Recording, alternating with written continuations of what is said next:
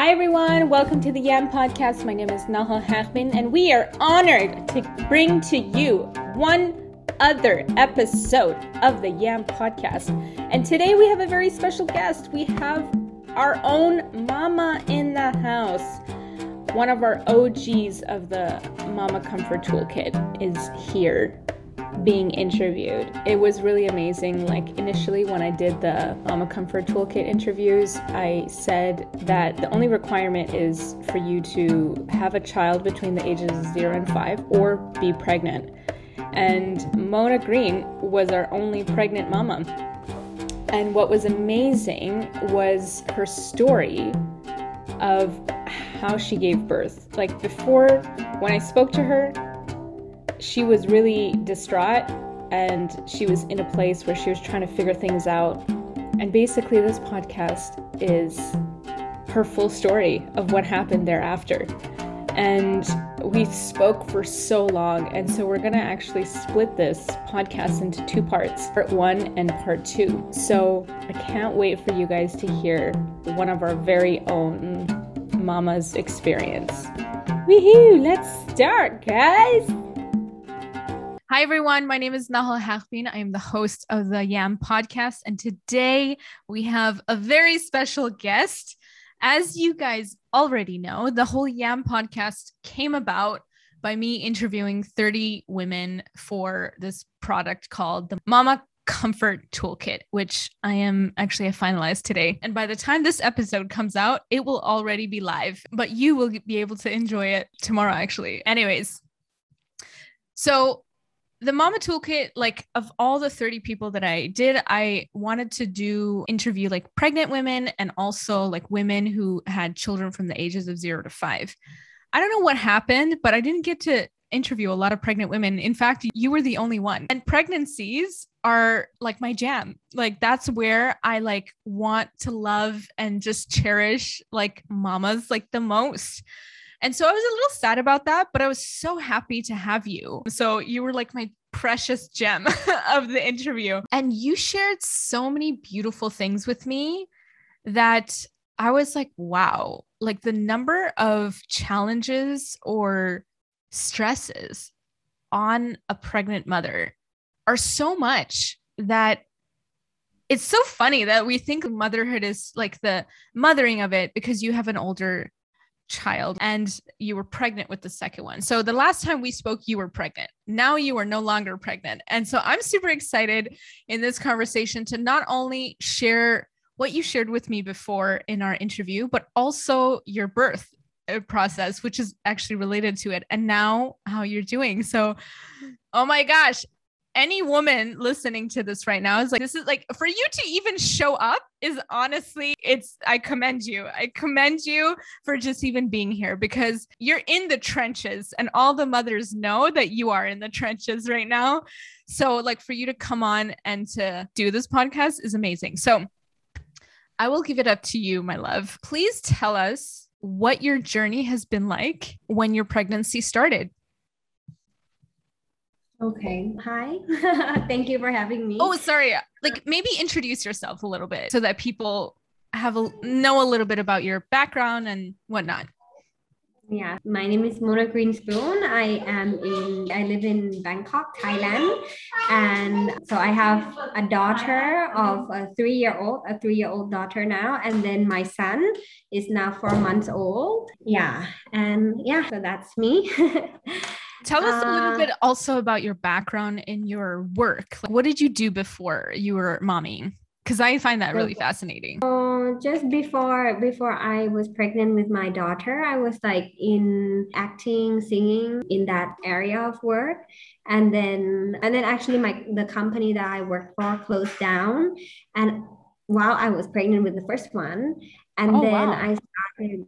It was so stressful. So this had nothing to do with COVID though, right? Like it just closed down. No, this was a couple of years back. This is when I had my first daughter. And then I started opening a school with my friend. That didn't work out as well. And so finally, I actually found the job that I love the most, which is working for the Office of External Affairs of the Baha'is of Thailand. And I followed the discourses in the society. And at the moment, what we're really focusing on right now is inequality, social and economic inequality in Thailand. And so it's work that, yeah, it's very dear to my heart. Yeah. Can you actually tell us a little bit about that? What kind of a society you're living in? Because I think that is going to really put the foundation of your challenges. Yeah. Yeah, actually, it was the main challenge of my. Okay, so maybe I'll share with you about. Okay, so Thailand is it's a capitalist society. So but you guys have a monarchy too. I don't think a lot of people know this, that you have a king, you have a queen, you have a princess, and they're all very like active within like society, right? Yeah, so they do a lot of things. They have a lot of foundations, and although like right now everything is very sensitive regarding the monarchy. Yeah, Interesting.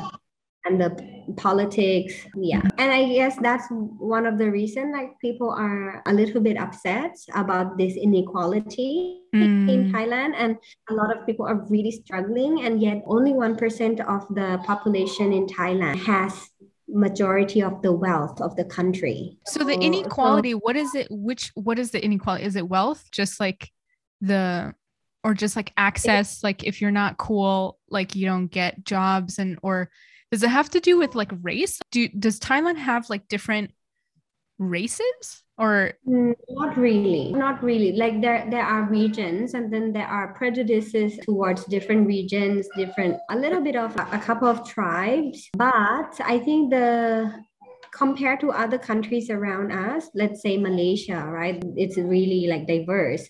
Whereas Thailand, everyone's like Thai, but the tradition slightly differs for each region. I think the main inequality that people feel it's regarding wealth. As a capitalist country, right? It runs a lot like on wealth, and then also education, also access to things, to technology, and so there's a couple of things like urban settings and the countryside, rural settings. So those kind of every tiny like details, it just adds up to a big chunk of inequality, and it's being felt throughout the country. So how are people responding to those inequalities? Is there, what do you call it, protests and stuff? Like how are they going about doing that? Yeah, I guess there are many groups of people who tries to tackle this. There are different foundations that do researches on this. There are youths on the street protesting. There are people talking about it. Yeah, there are influencers who come up with content to educate people. And as what our office is following up, we can see that there are some underlying causes, which is one is like prejudice, right? And Thailand is such a country that is very, you stick up for your friends. So your friends first and other people later. There's that kind of tradition, and also. So you mean like the Chinese version of like is like relationships, like you protect the people that you know first, and then the greater. Got it. Okay. So then we are not like really looking at everybody as one and as equal, and everybody also has their capacity and also can and should have equal access to be able to improve themselves, develop themselves academically and other areas as well. And also the prejudices that is going around, poor people having prejudices towards the rich people, also the same way. So there are a lot of underlying issues that in terms of what do you call that, in the psyche of the country. Yeah, it's deeper than just the actual issue, but it's in the consciousness of the society. Yeah. See, I love talking about this so much because I don't think a lot of people even think about Thailand in terms of what the country is actually going through. Like maybe more enlightened people are, but at least for myself, like I'm asking these questions because I genuinely don't know. I go to Thailand for vacation. So I'm like enjoying the beaches and like the beautiful hotels. And like, I don't really have an opportunity to really get to know the local people unless I'm actually going to visit like the Baha'i community, which I did. And I visited their centers and it was wonderful. So yeah. So tell me a little bit about what you guys are doing in order to tackle this and also how that influences your life. I also wanted to mention for the listeners, for those who cannot see Mona Greenspoon, she is half Thai, half white, I believe. Am I correct? Yeah, I'm half Canadian and Thai. Half Canadian and Thai. So your mom is Thai and your dad is Canadian. Yeah. Although my dad likes to say that I'm 100% Canadian and I'm 100% Thai. So what is that like for you to live in Thailand? Because your husband is full Thai. What is that like with you two together, but also just you in general? Like, I would imagine is going with the privilege of, or like just every other country, that if you're half white, you're seen as a little bit like cooler, or like you get more privileges than a Thai person would. I don't know if that's the case for you too. I think so. I think so. But for me, what is really obvious that is what I have as a privilege is the language. I can understand English better than other Thai. And I feel like being able to understand English, you are open to a whole new world. A whole, and you can get through to so much knowledge in the world. And whereas if your English, if you cannot really understand English, then you don't have that access to knowledge. And it's really sad. Yeah, I think that is also another inequality as well of the world. Like people are limited to what they can know, even though they want to know so much more. But if they're limited by language, then it blocks their progress. It's true, but you also do so much service with your ability to speak in English and in Thai as well. So it's like the responsibilities I feel like that go to you to support other people, I think is also, I don't want to say a burden. It is a privilege, but I think also you have to carry a lot. Like I say this firsthand, like having seen this from you, like the way, even just like the way we met was actually, I was working with the Royal Thai Army on an influenza project. So I went to Thailand for work and research. And then there was a holy day or a feast or something, or I wanted to just go to the Baha'i Center and meet the Baha'is. And then I got in touch with you, or someone put me in touch with you. And then I went to the center and you were the one who was translating for me the whole evening, like what was happening. And so I would not have understood or known anything had you not shared that with me. This is for outsiders. I'm not important. I'm like just a visitor passing by. But I would assume that also if anyone were to come visit you or visit Thailand, that everyone would look to you they would almost expect it from you. They wouldn't even ask because it's just, okay, Mona's the only one who can do this. Yeah, I don't know, because I also speak Mandarin as well. So I feel like this is a lot of the time, maybe I'm speaking my own pain here. I feel like this happens quite a lot with me. So I don't know if that's the same with you as well. Oh, I think that like it's not just me in Bangkok who can speak English. There are many Baha'is in Bangkok, and also the people in Bangkok, their English is getting like really good. Some are way better than my English. But I think as I mentioned earlier, that because of English, I have more access to education and knowledge. And that also includes the Baha'i writing. And so I could understand it. When you translate, sometimes it loses meaning because each language would have the vocabularies for the concepts that they think about or work with. And so some of the concepts in one language it doesn't exist in another culture. So then, and so by being able to read the English version of the writings, then we can draw on more inspiration. And there are so much more in English than what has been translated to Thai. So I think being able to serve more is also because I got this advantage of being able to learn more and more. Wow. So how many books have been translated into Thai? There are many. Or tell me the ones that haven't, if it's a shorter list. Or like Yeah, ones that you like, you're like, oh, this is a really good book that like they don't have access to. Do you have your favorites? Okay, for example, The Promulgation of World Peace. For your work, I would imagine that would be really important. Yeah, The Seven Valley. Oh no, that's the best. Oh no. Oh, I would die if that was not there. Oh my gosh. Yeah, also Shogi Effendi's book on Advent of the Divine Justice. Okay, we don't have that too, but there's another one, a lot on the master as well. World Order of Baha'u'llah. I cannot remember it right now. Goodness. Yeah. The Seven Valleys. That was a painful one to hear. I'm like, oh no. Oh no. Oh there are many. But, okay, what are like the Paris talks, some answered questions. We have those. We have definitely the Kitabi Aktas. Yes. Okay. Good. And the prayers and the hidden words, definitely. Oh, thank God. Okay, great. That's a good one. Yeah. And the Ruhi books, of course. Yes. Yay.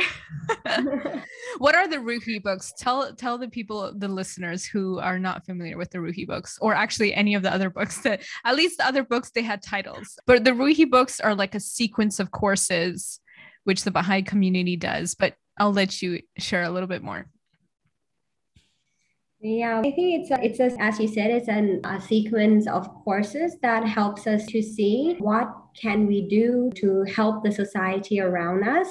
And we want the world to be in such a state that we have peace and harmony and people are like one family. But I think the Ruhi gives me that hope that as we learn about ourselves, we learn about others around us, and we learn how to be able to be of service to the people around us, then we can go closer to that vision that we have. Yeah, and so it's like a community based and bringing people in the community together and have this new culture of consultation within the families and within the community. So what that looks like is like groups of people coming together to talk about the Baha'i writings. People who come are not just Baha'is, like they're people at all peoples in the community, and they come and consult on the Baha'i writings on how to build a vision of a greater world. Like one of the first quotes in the first book one, I actually don't know if it's the same in the new book one, I have yet to take it, but the betterment of the world can be accomplished through pure and goodly deeds, through commendable and seemly conduct.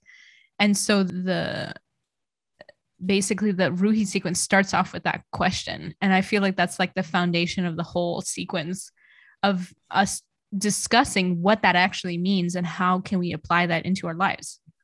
So if anyone wants to actually study this in your localities, anywhere you are, you will be able to find a Ruhi study circle. I've actually told several women over the 30 interviews that I did about this, because they were actually asking about children's spiritual education. And I was like, oh, the third book is about children's spiritual education.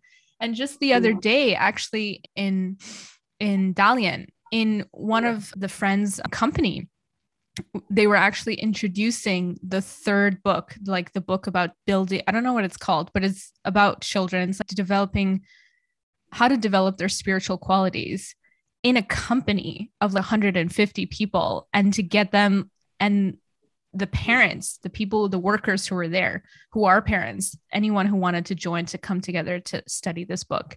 Because the only thing that they would talk to their boss about, they would have this round table and they would talk to them about always their children and like how things about their child stressed them out and stuff. And so the boss was like, let's get together and study this book. So literally anywhere you are, you would be able to find this. So Ruhi is spelled Ruhi. If you Google it and type in like your city location where you can do this, I'm sure there's going to be contact numbers and things that are going to pop up. So just thought I would let that everyone know that. So yeah, okay. They have put it up on the Ruhi website as well. You can just download the books in different languages. You can just read it yourself with your friends. Get a group of people, guys, and just get together and have a chat. It's amazing. Okay, so I did not expect for us to speak about Thailand for this long, but I love it because I'm interested in this. So I absolutely love it. But I think this is a good time for us to go into, all right, now that the listeners have a little bit more context of what Thailand is like and all these things and what are going in the society that you are in, take this home with us to your personal experience. Like how does the structure of the land, how did it affect you? Yeah. Okay. So maybe before I answer that question, maybe I should also give at least my reading of reality of how the society, what perception does the society have on birthing. And I think that would also contribute to the story. And I think this is so amazing because every country, like the way they view birth and like just the birthing process is so different. Even with me, like when I was working in China in the maternity hospital, even going from the northern China to the southern China, like their practices were like great. It was almost going to like a whole different country. So I can relate, but please do continue.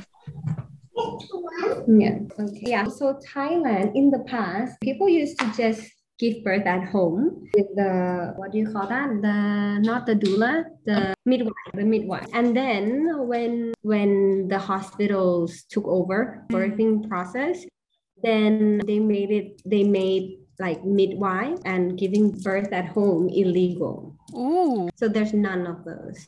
Oh wow. And there's a lot that it goes on in how birthing is a dangerous matter. There's even a ghost movie that based on this lady who gave birth when the husband was away in war and then she died with her baby as well at home. Ooh. That is the perception, that the image that the people have about birthing, that it's dangerous, it should be done at the hospital and all that. And even in hospitals, there's a lot of, so there are public hospitals, there are private hospitals, and there are like another class, like a luxury hospital. And when I had my first child, I went to the private hospital, the middle one. These private hospitals, they do make a lot more money doing cesarean section rather than like natural birth. And then at that time, we were like, we knew that the doctor wasn't supportive towards the end, maybe around week 36. From week 36, then we could tell that she was like, the baby is too big, you are too small, I don't think you will be able to have natural birth. So then we started going to see other doctors at the luxurious hospital, because the luxurious hospital has a name for natural birth, because it caters to expats community in Thailand. And so it's really expensive. At that point, we were like, should we go to that hospital or should we continue with the doctor that we have been seeing so far? So we decided that it's too expensive and I will be able to deliver my own baby, my own child on my own, and I'll be strong. That's what I thought. And then we continued with the same doctor. And then by the time that I was in labor, it was really difficult. And at that point, it was just me on my own with my husband, and the doctor and the nurses would be like, yeah, would you like to do a cesarean?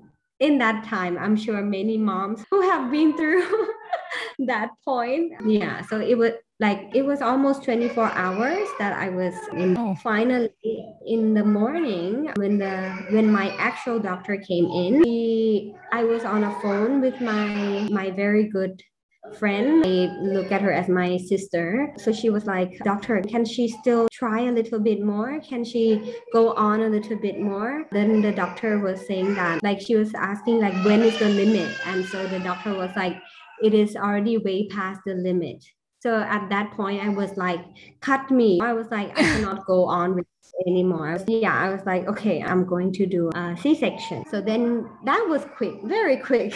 The doctor was like, sign this, let's go, boop, cut, done. Then they brought my daughter over.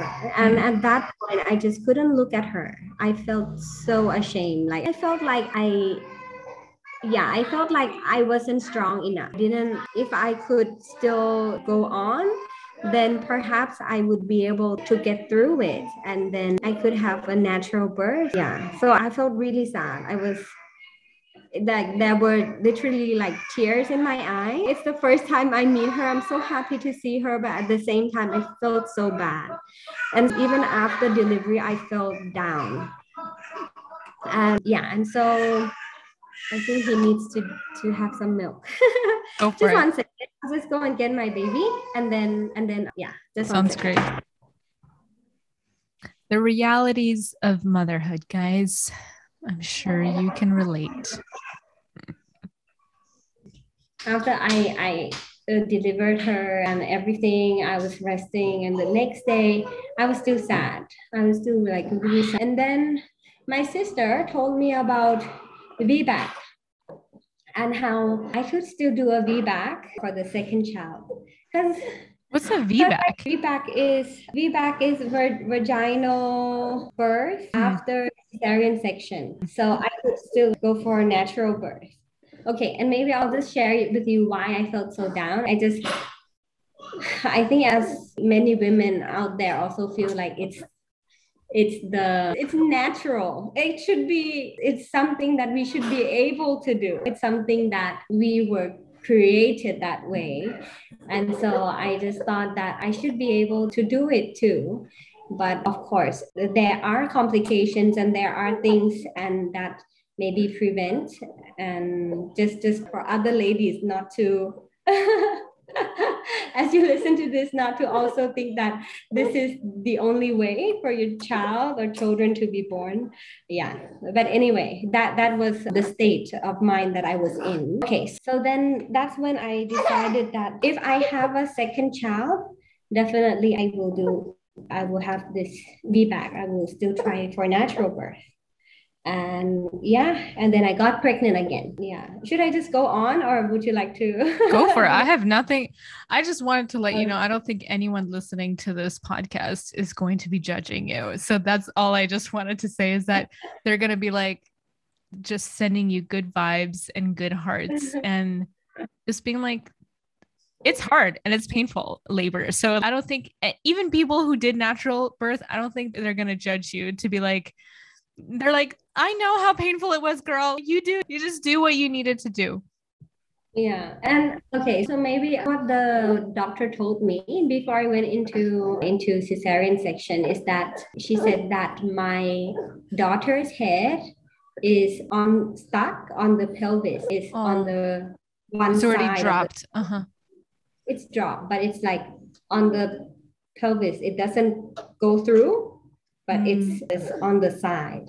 Okay, so then I thought it might have been a real medical reason or not. I wasn't sure, or it was like I could still carry on and do it. So I always had that in mind. And also doctor said that I am short. I am a petite lady. And your vajayjay is broken. Therefore, my hip is not like wide enough. And my daughter was too big. That's what my doctor said. Yeah. Okay. Now I tried to contact like hospitals that could do VBAC in Thailand. And then I know for sure 2 hospitals, which is the luxurious one and caters to the expats community. And so I called them and I asked them about the price and all that. And I thought it was like about 120,000 baht, which is 440 Is it $40,000? 30 baht. $1 is 30 baht. Yeah, that makes sense. 40,000 US. Yeah. And so then but it wasn't sure.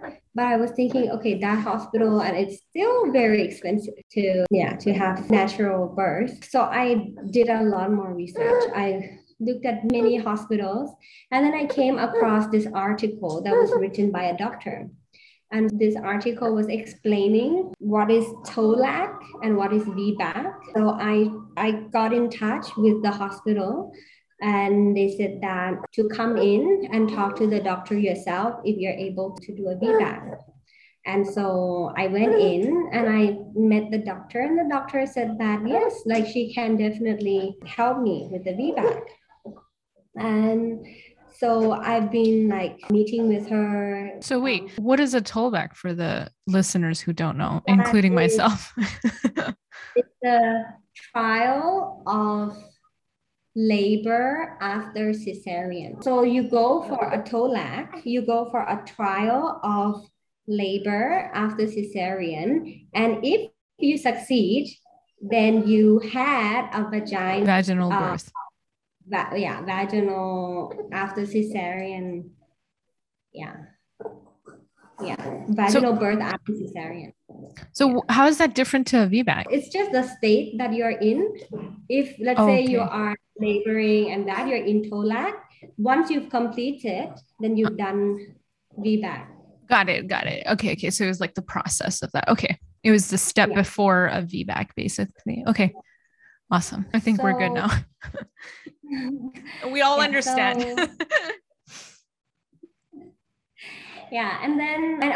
Another thing is when I called the hospitals, then they don't know what VBAC is. Like in Thailand, like not many people know.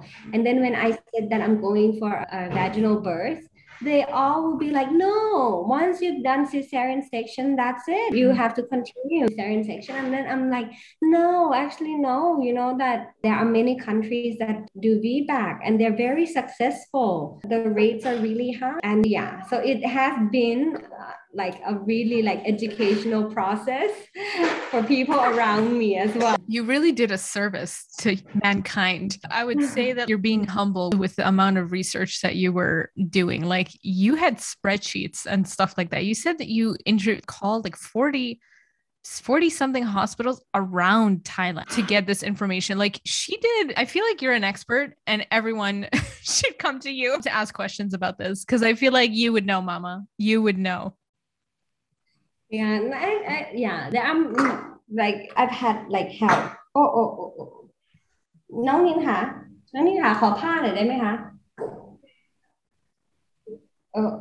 Okay, sorry. Oh, good. Every mother knows what a spit up sounds like. They're just like, oh, okay, cool. มีผ้า ต้องกินเสร็จแล้วใช่ไหมคะ กินเสร็จแล้วแต่ว่าเขาแหวกนมออกมาเยอะมากเลยต้องมาเช็ด Okay, yes. Okay, all right. So at that point, I didn't do that much research. At that point, after I found this hospital, then I stopped. I thought that she would be the one who would help me. And there's another factor that I forgot to tell. My daughter, my first child, was almost 42 weeks. She was born at almost 42 weeks. And that was already like really difficult to persuade the doctor not to cut me. Yes. Okay. Anyway, so tell people who might have never been pregnant before, like what does 42 weeks mean? Is that like over the usual weekage of a pregnancy? Yeah, so actually for like women are pregnant up to 40. 40 is estimated term and that's your due date, but it's estimated because it's not sure. The doctor cannot be sure when did the sperm and the embryo like hatched. Yeah. The term conception. They cannot be sure of when the conception really takes place, so it's estimated. And most of the people give birth like 2 hours, about 2 weeks before due date or 2 weeks after. So like in that period the most. I know like in many countries, they don't consider 42 weeks late. They after 42 weeks onwards, then they would say that late. But in Thailand, if you don't deliver at 40 weeks, then they will say that is late. Because one of the concern is that the baby might swallow amniotic fluid, the poo. There's a word for poo. So their intestine would be fully developed. Some babies who already develop will already start poo-pooing, and so they might be micronium. So they might swallow micronium, which is a very small percentage, but it can also be dangerous. So doctors tend to say that if by 40 you don't go into labor, then we should cut you. Got it. Yeah. I love this saying, I'm gonna cut you. Like it's so archaic, but yeah, please. It's just a reality. Like literally, that's literally what they do. They cut you. Yeah. Okay. So then with the second child, then there are some certain factors that you have to pass also in order for my doctor to allow me to do a VBAC. Okay. What were the conditions? So I I shouldn't be pregnant after, like I should deliver before 40 weeks. The baby shouldn't be too big. There's no other complication. My center wall, it shouldn't be too thin. And so, yeah, there are those things. And then towards like later on when I met her, she was like, you should go into labor at 39 weeks. And then with my second pregnancy, I had many supporters. I told my friend who is really passionate about birth, and yeah, she would love to become a doula. And so she has really encouraged me through. And then and then her doula also supported me. And then I had a midwife that I did acupuncture with her, because my older daughter would not come out. So I was like trying to find every way. So I met her, from that. And so then when I discussed with other people around me, and then they shared how 39 weeks is not a very good sign that she will really support me, because it's unlikely that if the first pregnancy I went into labor almost at 42 weeks, then the first before 39 weeks, that's unlikely. Oh, then there are things that the doctor was sharing about the placenta wall. In the research said that it should be more than 3 centimeters or 3 millimeters. But my doctor said it shouldn't be less than 5. And then mine was getting thinner and thinner as my baby was growing bigger and bigger. And then my baby was getting heavier, and that doesn't seem right. That doesn't seem right. And that's when I don't think I can continue with this doctor. This doctor might not really support me. Then I asked her, how many VBAC have you done? Then she said, and I wish I had asked that from the start. Asked that later, much later. And she said that she had two failed VBAC. And the mothers didn't go through with it. And then one successful one. And so the midwife and the doula and my friend, they were like, that is nothing. That's not someone who's experienced. I'm sure she could do it. I'm really sure, but I'm not sure if she's confident enough. And exactly. So, okay. If you have more failures than you do successes, then like also you want to ensure the safety of the mother. So that wouldn't be a good reputation to have for a doctor to lose it. I don't know what failed VBACs mean, if the mother was lost entirely, or just that she had to do a C-section. Is that what that means? Yeah. Thank God. what God. what she said was that she said that the mother didn't go through with it. I think maybe like the mother was so in pain and that. Got it. So I then searched for other hospitals and I went to visit in that luxurious hospital. And then the doctor was so nice. I shared with her that financially it's not possible for me to pay, yeah, like really that much for delivery. And yeah, so anyway, so that time she was like, okay, maybe she'll let the nurse try to see how much it is. So then the nurse went and came back and then gave me the price. That meeting with the doctor didn't charge me for it. Oh, wow. Because she was really kind and she knows how much I wanted feedback. And then the bill came and the invoice came and it was 160 something, 64, I think, thousand baht up to 200,000 baht. So that was more than the other hospital that like did it. Oh, shoot. Yeah. So that was like more like 50,000, 60,000 US dollars. Yeah. Yeah, for a natural birth. And then after that, I went to another hospital and I checked, and the prices were about the same. I went to another hospital which is cheaper, and I wanted to go visit the doctor. They didn't even let me see the doctor. They were like, "You're too big now," because by the time I decided that, I have to switch doctors. Yeah. Then I was already 36 weeks. And so at that point, then the doctor won't even meet me. And I didn't have the chance to explain myself or anything. They were like, "You're too big." And then because of COVID, they also limit the number of patients as well. Yeah. And so they try not to accept new cases, especially when they're so far along. Okay. And so it was, that was like one of the hope. And then it was gone. then after that, I decided to call all the hospitals. That's when the calling. Yeah. Then I called all the hospitals. I asked about VBAC and then around Thailand. Call all the hospitals around Thailand. So, yeah. Okay. Got it. And then I had other friends in different parts of Thailand. And then my friend suggested, why not try to find like other hospitals outside Bangkok. I didn't think that was possible because my support system is in Bangkok. My home is here, and I already thought of how my daughter would be with her friends, would be at her friend's house and all that. So I didn't like think of that. But then, okay, then why not? Let me try.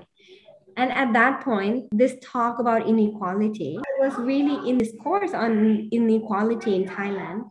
And that really brought me so down. Like what I wanted for myself is not something luxurious. I didn't want anything unnatural. I didn't want anything that is that. You weren't asking too much. Yeah. I was just asking to have a natural birth, which I'm the one doing the work. But it wasn't possible because I didn't have the money to do that. I didn't have the fund to go to that luxurious hospital that they would help me deliver. Yeah. So then I was really sad about that. And then when my friend suggested to call other areas of Bangkok, go to somewhere else in Thailand, then I asked around. And then I have one friend who is very close with the oncologist. Oncologist is gynecologist, obstetrics. Oncologist is like for cancer. The doctor who delivers babies. Obstetric doctor. Okay. Yeah. So she has friends who study this. And then she asked her friend, and then her friend said, why don't you try Chiang Mai? It's a very traditional place, and then they support natural. And then I called different hospitals in Chiang Mai. Nope. No. Finally, there's one more place, but they asked me to call on Monday. at that time when I was calling other hospitals, it was on Saturday. I didn't, yeah. So then I just had to wait until Monday, but other hospitals didn't do it. So then when I called this hospital, it's what do you call that? Like a learning hospital, like yeah, Teaching hospital? teaching hospital. Yes. And so then I called them on Monday, first thing in the morning, and then they say, "Oh yeah, we do it." Like it's not something new. It's Yeah. like a normal thing. And then I was like, "Really? You do?" And then I asked, and I keep calling them to make sure. And then Every time I call you, are you still going to say the same thing? if I go there, I will be coming from Bangkok. And at that point, Bangkok was the red zone for COVID. And then That's if right. I go there, and then I had this experience that they turned me down because I was too far along. Yeah. So I wanted to make sure that they won't turn me down. Yeah. And so they said to come very early this time, try to get into, they only accept 5 new people every morning. Okay, so that was Monday. I was 36 weeks. And then on Tuesday, then myself, my husband and my family, then we plan to leave for Chiang Mai right away on Wednesday. But on Tuesday at nighttime, I had a sharp pain right around my incision site. And I was worried because that's one of the worries why people don't go for natural birth after they have cesarean section is there is a risk of the bursting of the yeah. But although it's a very low percentage, but there's more percentage in women who has already like done cesarean section. Okay, so then I decided not to travel yet, and I went to visit my doctor again. And then when I went to see my doctor, I didn't share with her what's wrong, that I had sharp pain on the incision side, but I wanted her to check like how thin is the wall. And it's still fine. It's still the same width as the last time I visited her. Thickness. And everything seemed fine. Everything was fine. Then and at that point she was like, "No, you don't have to go into labor by 39 weeks, but in the 39 week you should already start having some sign of labor." Yeah. Then to deliver by 40 weeks.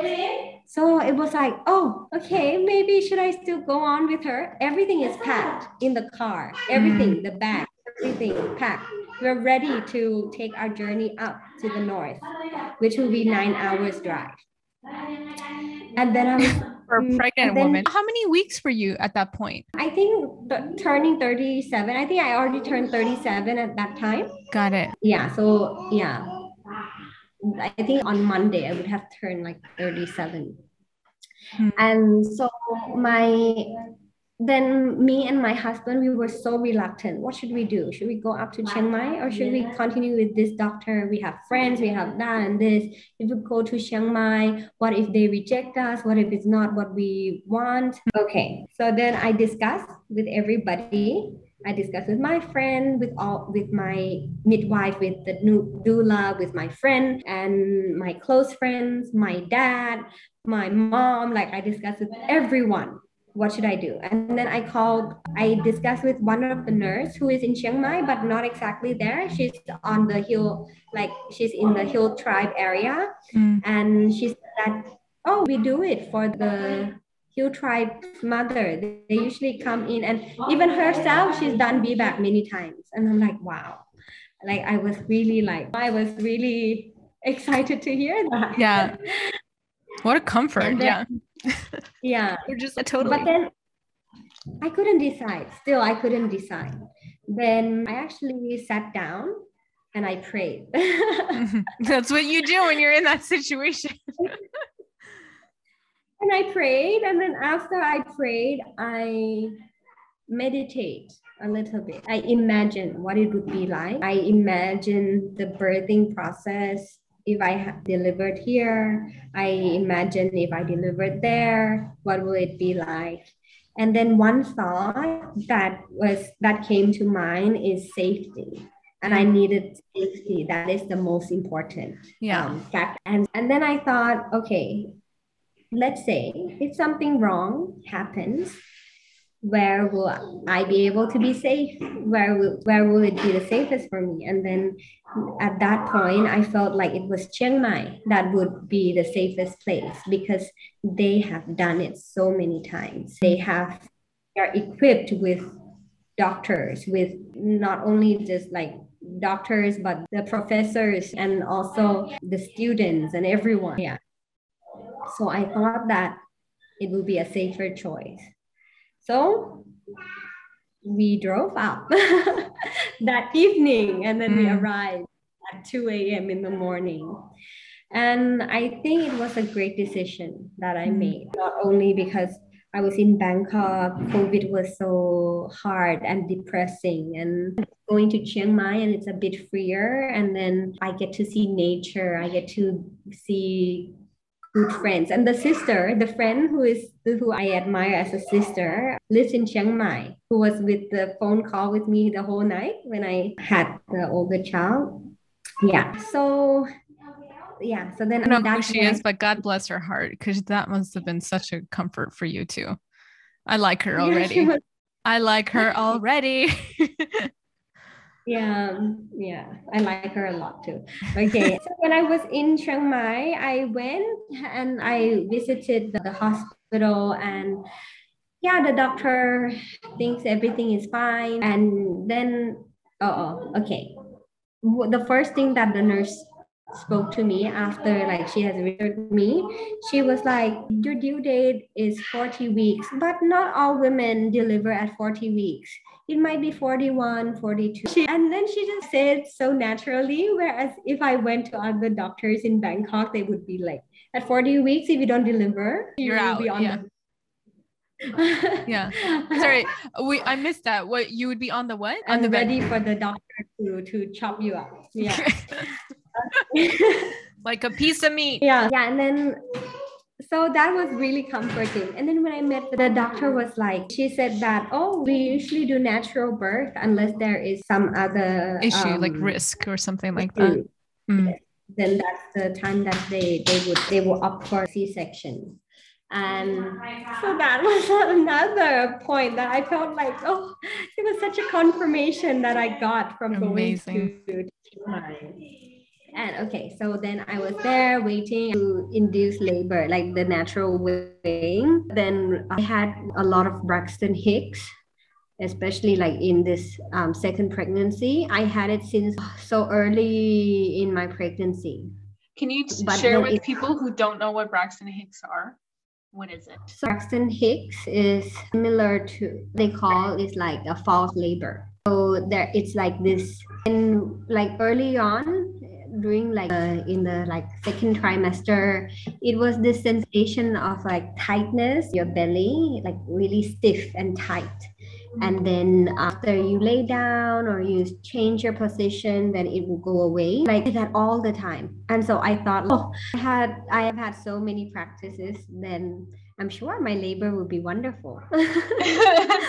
And so later on, then after I was in Chiang Mai, I had a couple of Braxton Hicks again, and I thought it felt like labor. It was getting intense, and it was close by to each what do you call them?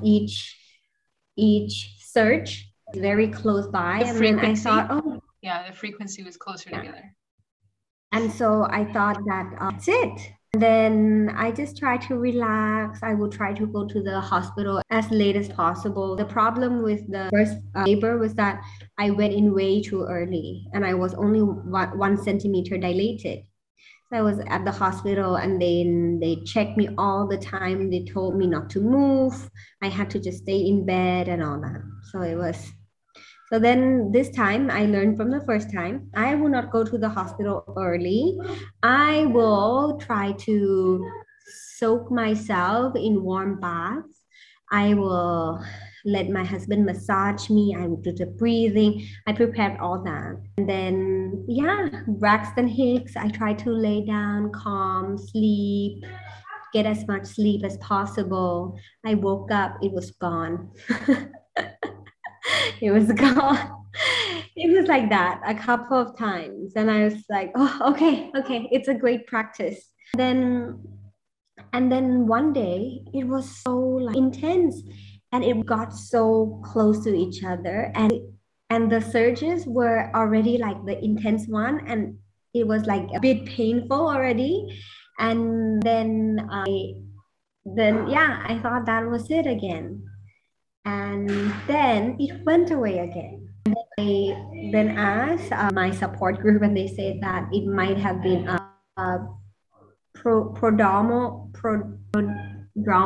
labor. Wait, I think I'm getting it wrong. Normal labor.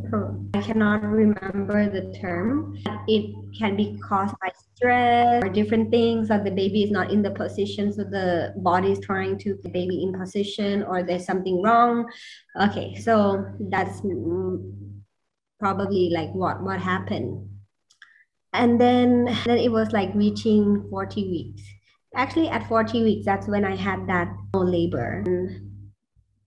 And 40 weeks went by, and then no sign yet. But I actually not intentionally, I told the wrong due date to the hospital. Because I remembered, both my husband and myself, we remembered that my due date is supposed to be on Thursday. But once we calculated and we looked at it again, it's actually should be on Monday.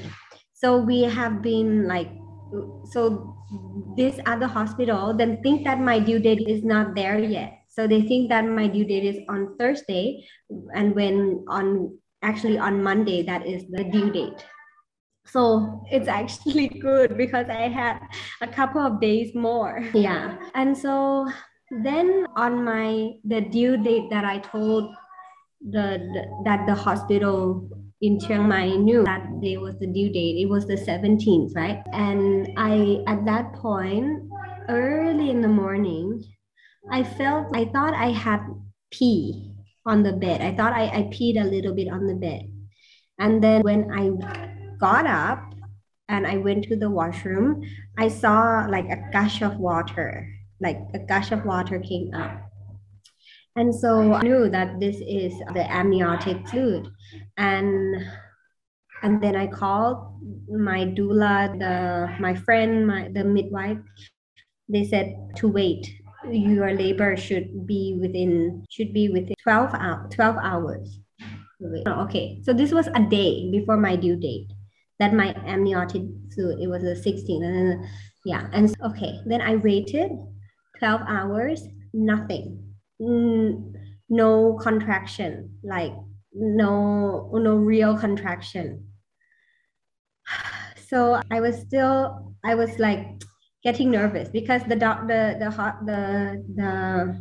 hospital told me all the time that if your water breaks, you have to come to the hospital immediately.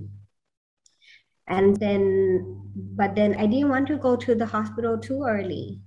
So I waited, and after 12 hours, he didn't come. Then I thought, okay, so within 24 hours, most of the people whose water has been broken should go into labor. And then after 24 hours, nothing. I was getting like, okay, so one part of me wanted to go to the hospital, but another part of me, if I don't have contraction, then they will put me on Pitocin, and that increases the risk of my uterine abruption. And so if you do a VBAC, you should do it naturally. Like you shouldn't induce with Pitocin. So I was scared of that, and I didn't want to and then also try not to go on any medication, because if there's a uterine abruption, then you won't be able to feel the pain, and you need to be able to tell if this pain is a normal pain or if this pain is a weird pain, right? Then 48 hours and nothing. Oh my gosh. And so I decided because I was worried as well. But then there are different researches. So some research tell you not to go after 24 hours. Some research tells you not to go up to not to go beyond 48 hours.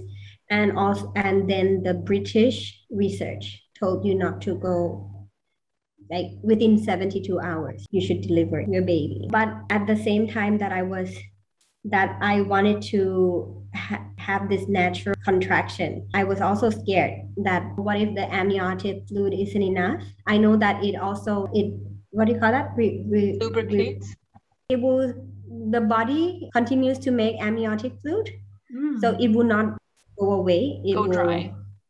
it won't go dry if I drink a lot of water and all. So I had this, when I walk, water gushes out, and I had to change so many pads. It was just coming out, and I was so scared that it might be out more like faster than You would be able meeting, to create, yeah. And so then I went to another hospital. It was another hospital. I went for like a screen, what do you call that? An ultrasound. So that it's not the hospital that I'm seeing currently. And then if they said I should go on C-section, well, at least I can still leave that hospital and say, okay, I will do it somewhere else. Yeah. And then I went, the doctor. And where was the birth going to be? So the VBAC was going to be in the hospital? Yes. So if you went to the hospital, you were scared that they were going to automatically put you on C-section? They will admit me and probably try to induce labor. Yeah, other ways. And okay, so I think at 24 hours, that's when I went to another hospital and checked regarding my amniotic fluid. And at that time, it came out a lot.